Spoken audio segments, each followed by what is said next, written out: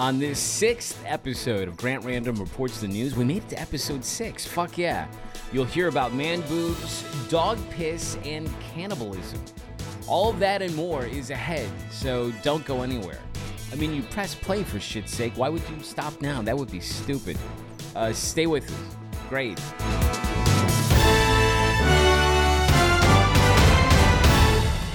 Reporting from subterranean Brooklyn, I'm Grant Random, and this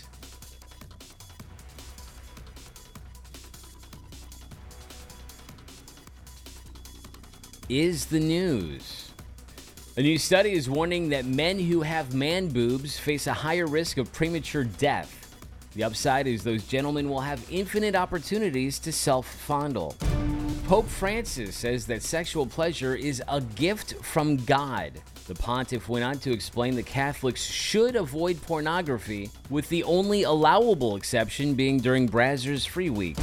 In other God news, a Catholic priest in Missouri has been found guilty of soliciting sex from an adult during confession last year. The priest apologized, explaining that it was spring break for altar boys. A woman in Florida has admitted to trying to pass off a dog's urine as her own in order to cheat a court-ordered drug screening. 42-year-old Jessica Beatty feared her urine would turn up dirty and confessed to collecting the urine from her aunt's dog. An official at the county misdemeanor probation unit said there were several inconsistencies with the submitted sample and also said it clearly tasted like dog piss. The University of California, Berkeley is offering a course on video games. The art of video games will teach you how to play and improve at fighting-oriented video games while also teaching you about the history and culture of Japan, the gaming industry, and even basic Japanese. This adds to an already unique selection of available courses at the school that include the joy of garbage and arguing with Judge Judy. The course also rivals offerings at other top schools, including the selfie class at USC, surviving the zombie apocalypse at Michigan State, and a course at the University of Pennsylvania called Wasting Time on the Internet. I should point out that I've been pursuing that course of study in my own time for years, and based on the hours that I've completed, I would be at a PhD level and eligible to be a professor in that topic at the finest schools. Instead, I've taken my expertise and applied it to this podcast. For better or for worse, we'll see. What was obviously a massive drone show in the sky above London still had some people convinced they saw a UFO. The drones were part of a promotional campaign for some stupid new cell phone. In defense of the duped citizens, the drones were in the shape of a spaceship before reconfiguring into the shape of the new phone. I should also point out that the drones appeared around the time that most Londoners stumble out of the pubs, so they were most definitely on the piss and were clearly compromised. Certainly, this was clever timing by the cell phone company, while also a huge dick move. It was reported on Reddit that Kmart is selling flesh-colored candles shaped like dildos. Redditors were absolutely shocked that Kmart is still in business. Who knew? A frightening scene played out over the skies of Miami when a Boeing 747 cargo plane was seen with a trail of flames shooting out of it. Thankfully, the plane landed safely and no one was hurt. This comes on the heels of an incident earlier this month involving a door plug falling off the fuselage of a Boeing 737 passenger plane mid-flight. Fortunately, no one was seriously injured in that incident, but it led to the grounding of certain Boeing 737 MAX 9 aircraft. We reached out to executives at Boeing for a statement, but they were busy backing up their contacts and Outlook. Turning to entertainment, Pauly Shore is set to portray fitness personality Richard Simmons in a new biopic that's currently in development. This adds to Shore's impressive body of work, including such critically acclaimed films as Biodome, Fred Claus, and Ed Hardy Boys 2, the case of when that hot Filipino girl lost her tramp stamp at minigolf. By the way, that's a real movie. I didn't make that up. How could I?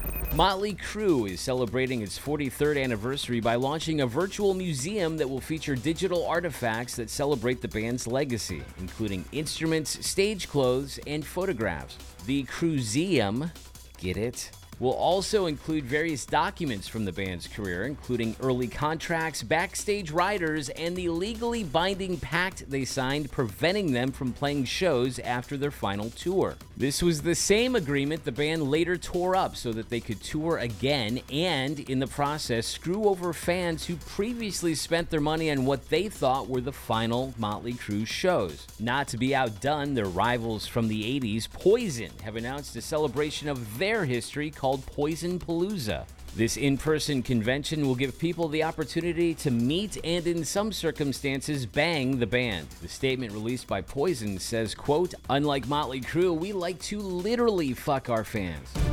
Gary Busey was spotted by paparazzi out in public in Malibu, California, urinating and making eye contact with the photographers the entire time. Considered by some to be a power move.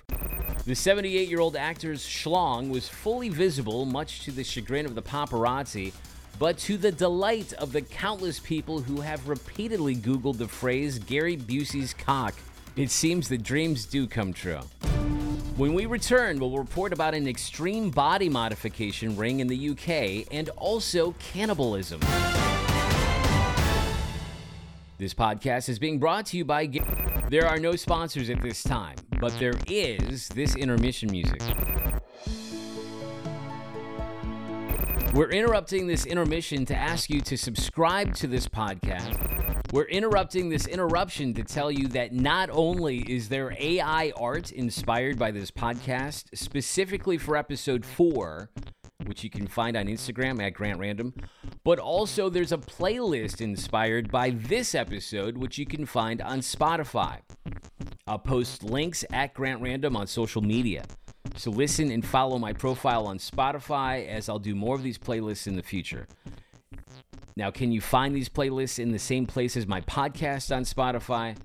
I don't think so, but I'll work on clarifying this. It's all a work in progress, so please don't be a dick about this. Now back to the previous interruption. So again, please subscribe, rate, and leave comments where you can. Tell your friends about this podcast, and even people you wouldn't mourn if they were struck by a speeding garbage truck. Thanks, and back to the intermission.